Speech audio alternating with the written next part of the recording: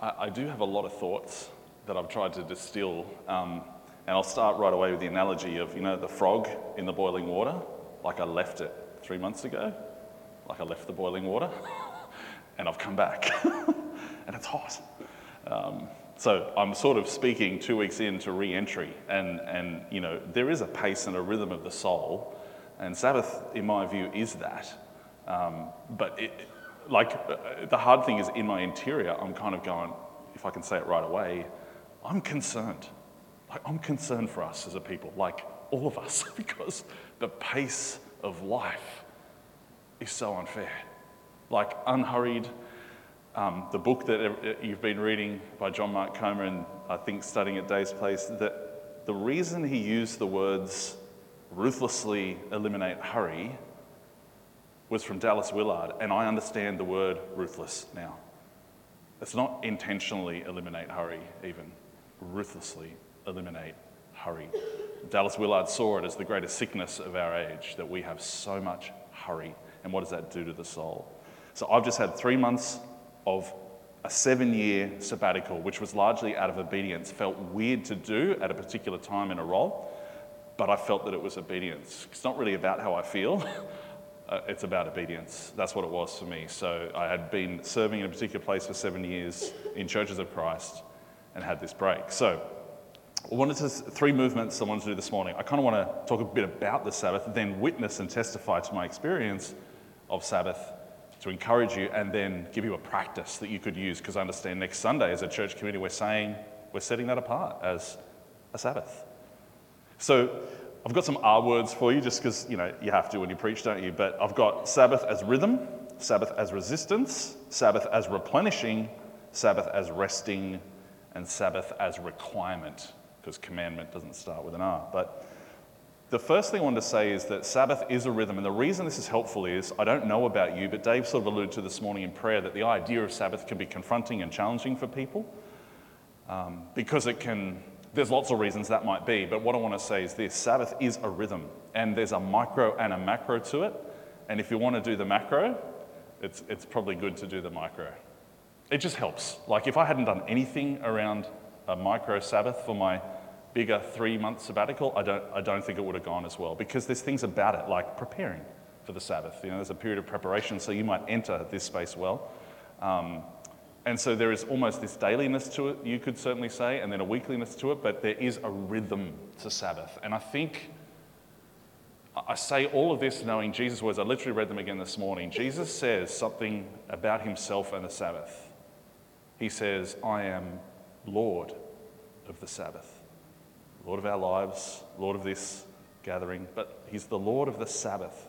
Why did he say that? And he also said that Sabbath was not made for man, but man for the Sabbath.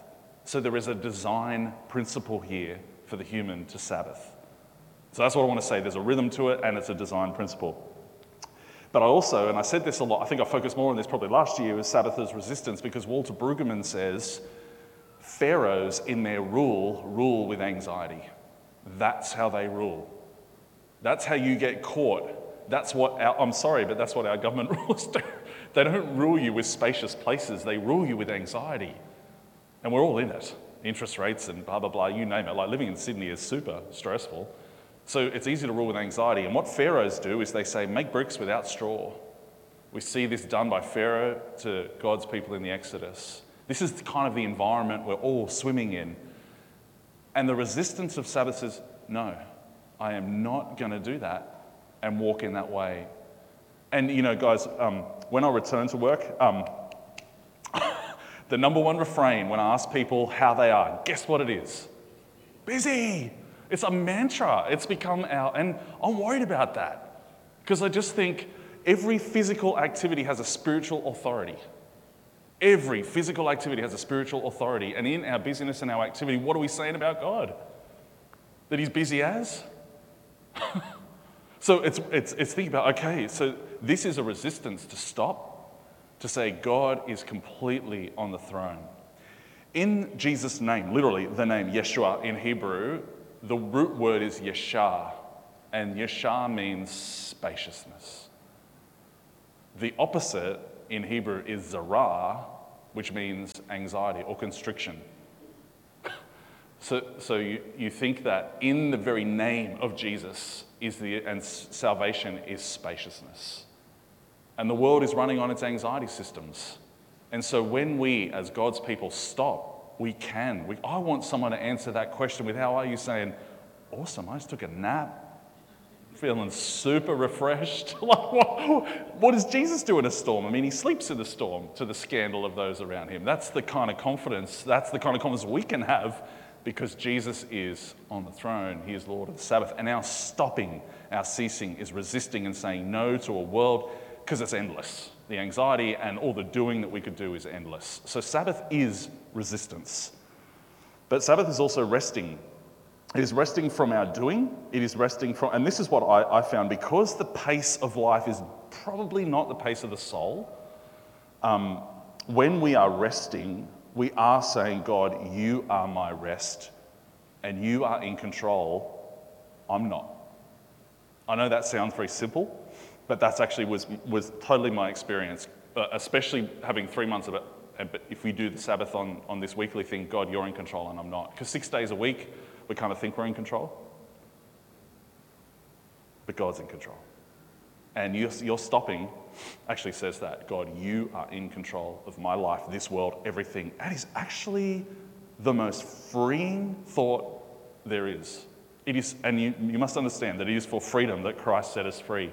The Sabbath is about freedom. Jesus' activities on the Sabbath are about freedom because he heals people. He delivers them from demonic spirits. He heals them from their infirmities because he's trying to say to the people who want to make law about Sabbath and crush people with Sabbath and create 39 extra rules around Sabbath, it becomes a burden, which is kind of my next point. Sabbath is requirement because it is a commandment.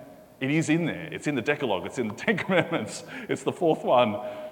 And I grew up in my evangelical, and I want to speak ill of that, but I just want to say there was a lot of theological gymnastics to try and get around not keeping the Sabbath. Every other commandment you keep, but just don't worry about that one because somehow Jesus did something magical on that. But he himself said, not one dot or tittle is going to be removed from the law. And again, you take the idea that Sabbath's made for man. So the idea then, the design principle, Sabbath is good for you, a delight for you, a joy for you. You can read some of the early writings by Jewish people on this, and they're going, Sabbath is the best. Sabbath is delight. Sabbath is awesome. Sabbath has all these beautiful things in it. And so law can crush. So here's what Paul says in Colossians. Because when you hold the Sabbath or keep it, I'm obviously going to argue for Sabbath because it's like one of my favorite topics, but I want to say there's a lot of freedom around it. And Paul says this in Colossians 2, therefore do not let anyone judge you by what you eat or drink with regard to a religious festival, a new moon celebration, or a Sabbath day. So you've got some freedom. How you keep it when you keep it. And remember I was saying micro, macro. You could just do 2 minutes, and I think we can all do that because I want to acknowledge that I found my rhythms on Sabbath to be really healthy. And then I came back to work and I've got, God, I don't understand this. How is it that I do a job that's supposed to be working for you and I feel less in rhythm with you in my job for you than when I don't have one? Gloriously wasteful in Sabbath. I would spend hours lingering with the Lord because no one's asking me. But somehow, why does this not translate into this? I don't understand. So I don't want anyone getting caught up on guilt or anything like that around Sabbath, which is easy to do and add all these laws and I must and I must and I must. It is actually a very free space. And that's where we're going to head because when I was taking this, I realized that something's happened with time, and I want to name this in culture. We have mixed something around time and truth. We have said that we are masters of truth and servants of time. That's not true. We are masters of time and servants of truth because all of us are given time by God. And we can do what we choose with. We have choice in that. Unfortunately, what ceases to become a servant becomes a tyrant, and so we have forgotten that actually we control our time. Do you understand? Like you've got agency in your time, not in your truth. We serve truth. And so this mix in our world, and that's the narratives that you're hearing. You make your own truth, create your own truth. But technology, and I'm not anti, I love bits of technology, but unfortunately, again, it was meant to be a servant, it's become a tyrant. So now we're serving it. And we feel like we are slaves to time. And I made a bit of those errors actually in my sabbatical. I definitely made some timing kind of issues, but Here again, I want to say about our busy mantra. C.S. Lewis said something that challenged me massively. He said, sometimes the busiest people are the laziest people. Ooh, that hurts. Because, think about it, if busyness is about jumping into the stream that's already moving, well, there's not a lot of energy required there, but resistance, discipline, intention, saying no, that requires work. Thought, intention. Therefore, the busiest people are because they're just going with the flow. And I found that very challenging because I think that's true. There is something about intentionality and ruthlessness, as I said. So there is a time component that I learned about sabbatical. How do I understand time? How do I use time? How do I think about time? Oh yeah, I forgot. I'm not a victim to time. It's not like I serve time. Time is a gift given by God for me to steward. The other thing that really hit me was progress. We have a really false understanding in our world of progress. We think it's linear, but it's not. It's cyclical. And I shared with you guys a little while ago, sorry, but like my discipleship pattern is actually like spirals because I think that's how we are being made into the image of Jesus. And it's not this linear thing. We keep coming back because that's kind of what Christians call repentance. So we keep coming back to things. But our world doesn't do that. It actually keeps moving. Now the challenge that, again, going to quote a C.S. Lewisism here, he says the problem we've got though is that both the train and the station are moving. So how do you progress anywhere? If the train and the station are both moving, there's no progress. It's a movement. And it's really interesting. My wife, sitting at the back, she's a scuba diver. And she leads people on diving expeditions. And what's fascinating, she said this to me, is that most people she takes into the water for the first time, all of a sudden they just swim off. And off they go. And then she'll have a debrief with them and say, where were you going? And they're like, I don't know. I just got to keep on moving, as the song says, right? Like, right in front of you was beauty. There was all these things that you could have seen and you just swam right past them because your progress is about movement. What if it wasn't about that? But that's kind of somehow we've got this in the world, that's what progress looks like. We do it with our morals and our ethics. We do this all the time. And so the human and its destination keeps shifting. And so we don't actually kind of arrive anywhere. It just really hit me when I was in sabbatical, resting, being able to see this going, So if I'm always busy and I'm always think I've got to move is progress, I've made an error. And I've probably missed the beauty of what's right there in front of me that I can only see in stillness. That's the only way I can see it. I will completely miss it. And that was my sort of thought. God, if you really do move at 3 miles an hour, as people say, if you are a slow God, I'm worried I'm always missing you because I'm just so far ahead. I'm not with you walking at your pace. So I think we need to think about, okay, progress. Purpose was another thing that popped for me in sabbatical. I read that we are the first generation in history not to know our why of existence. Every other generation could give you a why. Why did we exist? So why do we exist? Like, it's such a good question, is it not? Like, why do we exist? And if you were to look at our activity, if you were to look at the world, you would say, well, we exist to consume. Again, kind of what's the point in all of that? And so one of the things that really hit me, and I know you're going to laugh at its simplicity, but I became more and more convinced that the purpose for the people of God is, as we model the rhythms and ways of Jesus, is to become like him. We are becoming like Jesus. That is our purpose. So that all the things that happen in life, everything from, even as Gav shared, some of the fractured places, our memories, our painful places, all of these things work towards our becoming like Jesus, every part of it. And that's the goal. Not this linear progression. It's often backwards and sideways and down and it's journey of descent and then it's all these things. But I think that we must articulate with greater clarity that for the people of God, our purpose, our why of existence is becoming like and therefore glorifying and honouring Jesus. So our activity then, and that's where I got struck, does my thinking about, watching about, saying about, all those things, does that have anything to do with Jesus? No, not a lot of it. So why am I doing it? Because I've got this, I'm telling you, the world is conditioning us. And I'm not trying to be like, against the world. I'm just saying the world is making disciples. Everyone, actually, is making disciples. The question is just what kind. And I want to say that the church is actually, our disciple making is a group of people who more and more look like Jesus. That's kind of our goal. So we need to be thinking about that in everything we do. Is this patterning the way of Jesus and his kingdom? So that we're understanding with purpose. And the final point, the final thing that hit me, and this was the most painful place probably, was the idea of kenosis. You guys might have heard that, this idea from Philippians 2, Paul picks it up, that Jesus himself did not consider equality with God something to be grasped, but made himself nothing, becoming a servant. And this process is self-emptying. And I found that Sabbath is about self-emptying. It's actually about kenosis. It's actually about not building, giving away, stopping, and therefore it's painful because there's a self-emptying that goes on. I can't tell you what I was confronted with, how much ego is in things in my life, like my prayer. So much of my prayer is filled with ego. So much of my activity is filled with ego. And it's really, you might look at it from the outside and go, gee, that's nice, Daz is helping that person, but really I just want you to think well of me. Like, this is probably why we don't want a Sabbath. Because when you stop and you have to sit with I think most people would think the worst thing in the world is for them to be alone without a phone, stuck in their own narratives. Right? That sounds like hell for people. That's why I think we avoid this, because when you stop, you have to think. And when you think and you're left with your thoughts, what happens?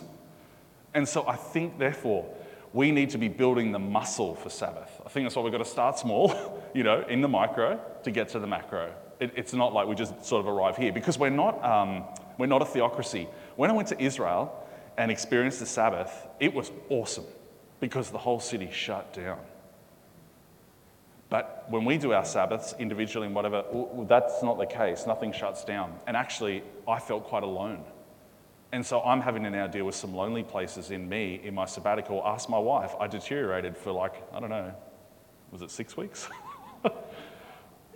For a while, because all the things that, I was going to share this analogy and I won't, but it's like emptying the bin, all this accumulation in me, all this stuff because of the pace of life, unprocessed, now sitting there in Sabbath going, I'm coming undone.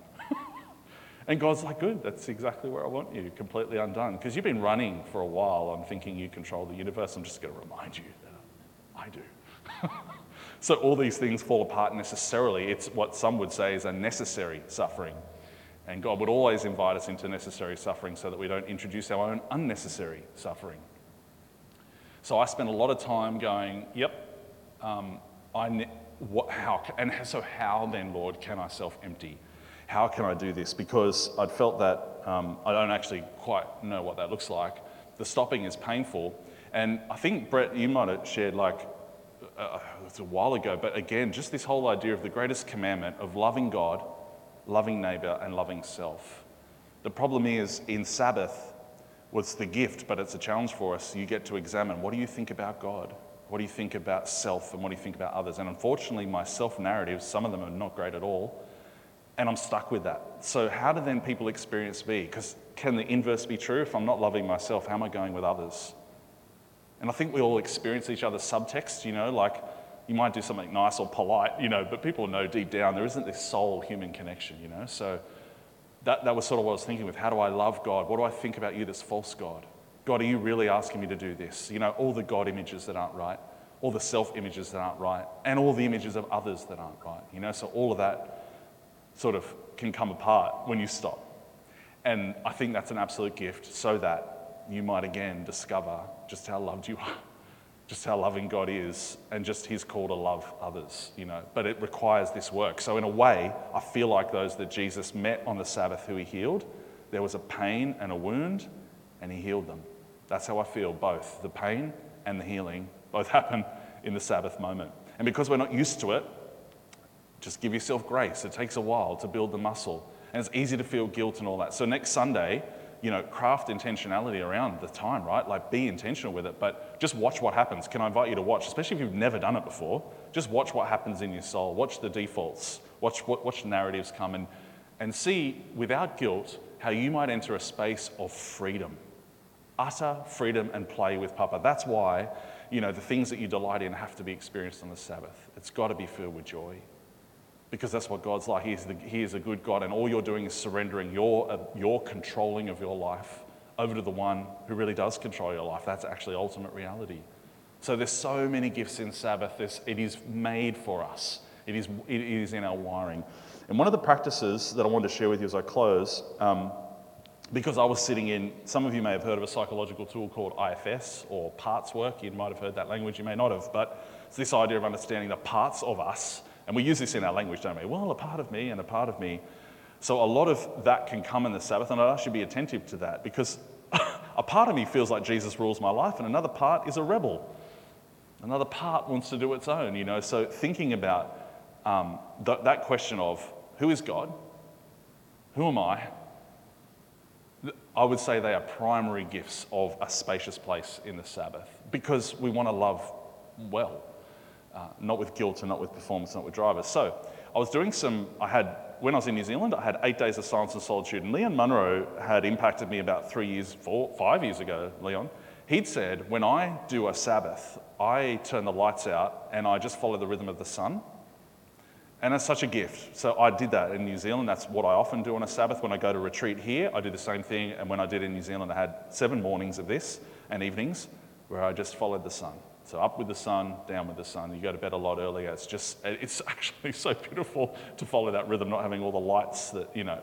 So you can do what you like around this. But when I was there, in New Zealand, I said, God, I'm trying to understand how I self-empty, like how do I not end up with all this ego and all this performance, these drivers? Because I actually believe, God, that you only love me when I do, not when I'm just being. I really believe that. I'm sorry, it's confession, but I think that God loves me, and the more I do, the more I'm loved. So therefore I like doing stuff, because then I might be loved. It's a horrible place to be, but confession.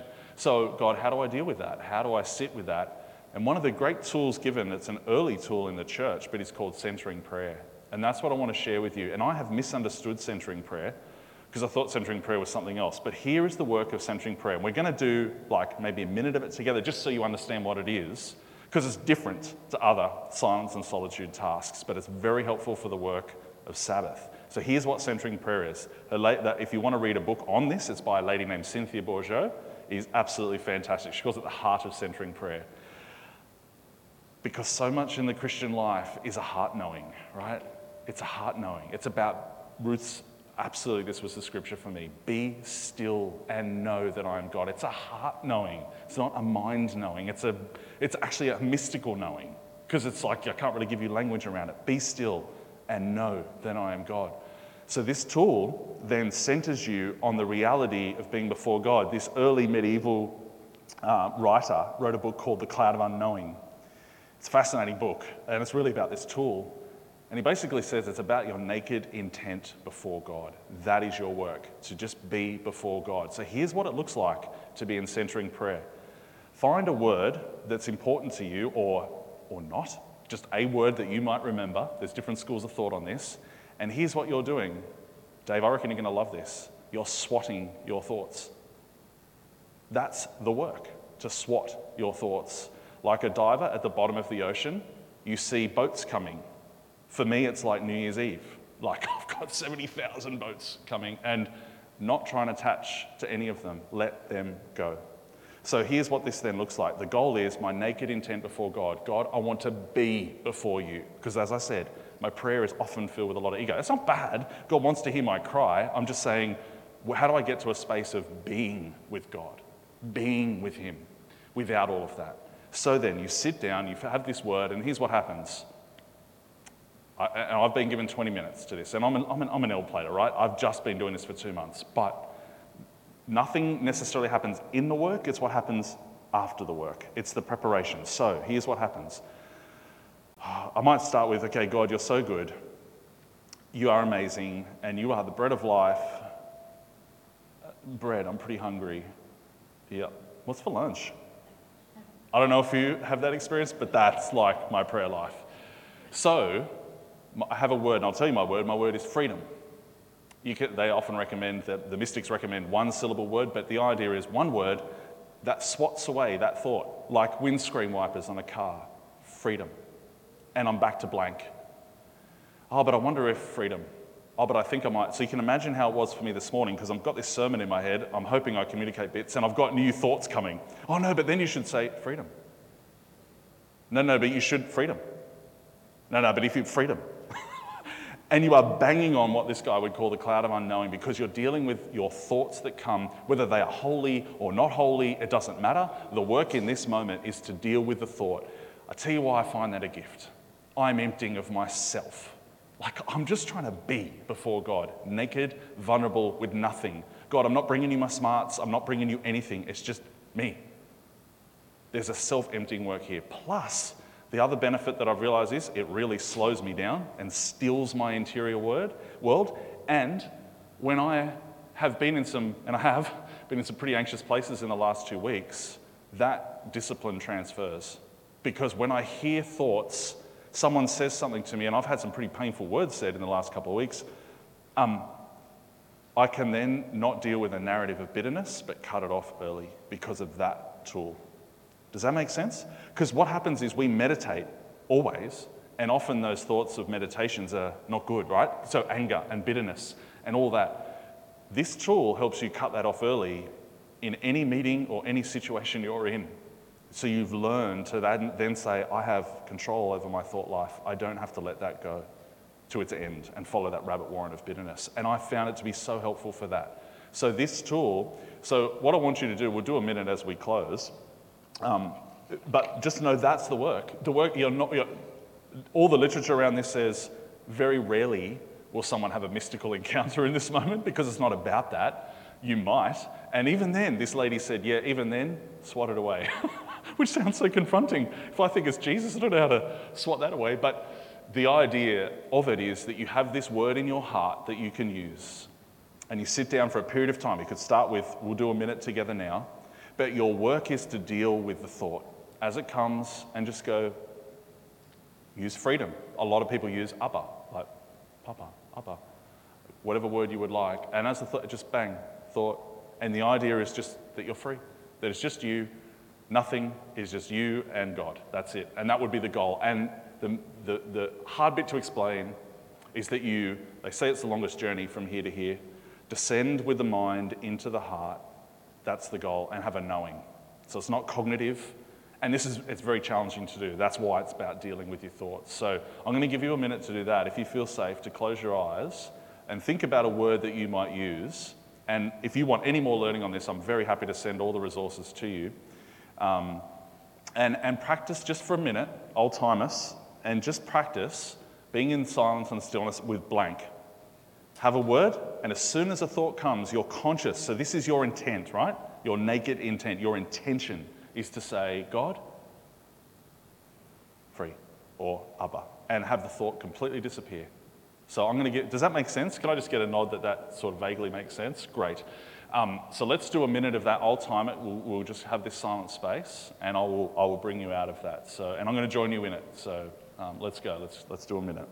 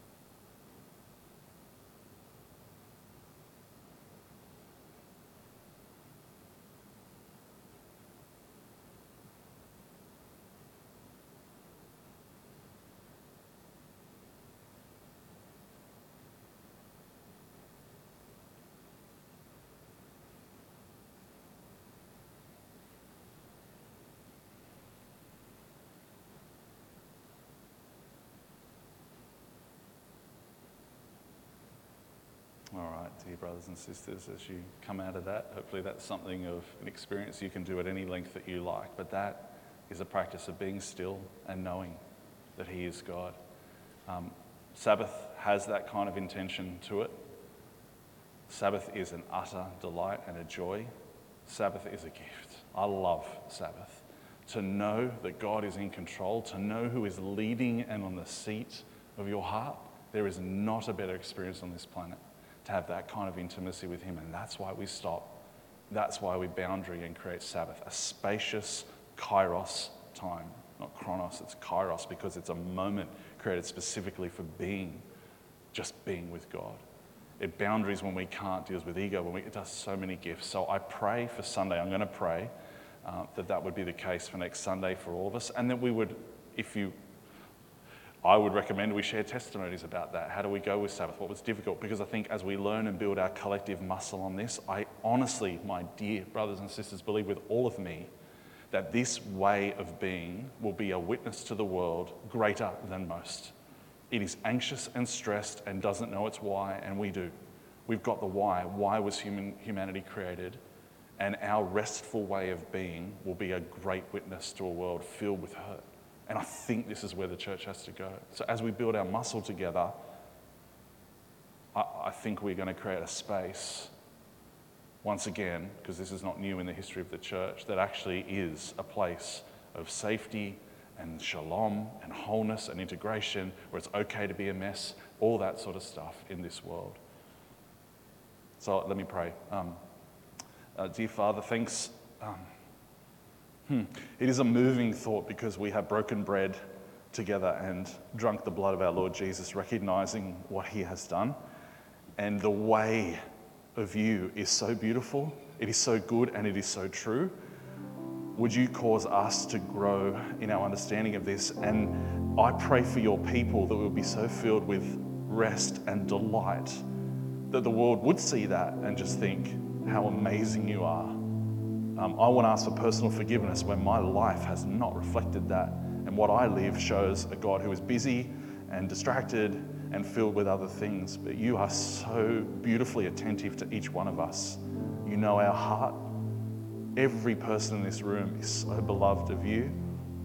So I pray that next Sunday, when we as a community commit to this, that we would experience these wonderful places of being with you, being with others, and being with ourselves.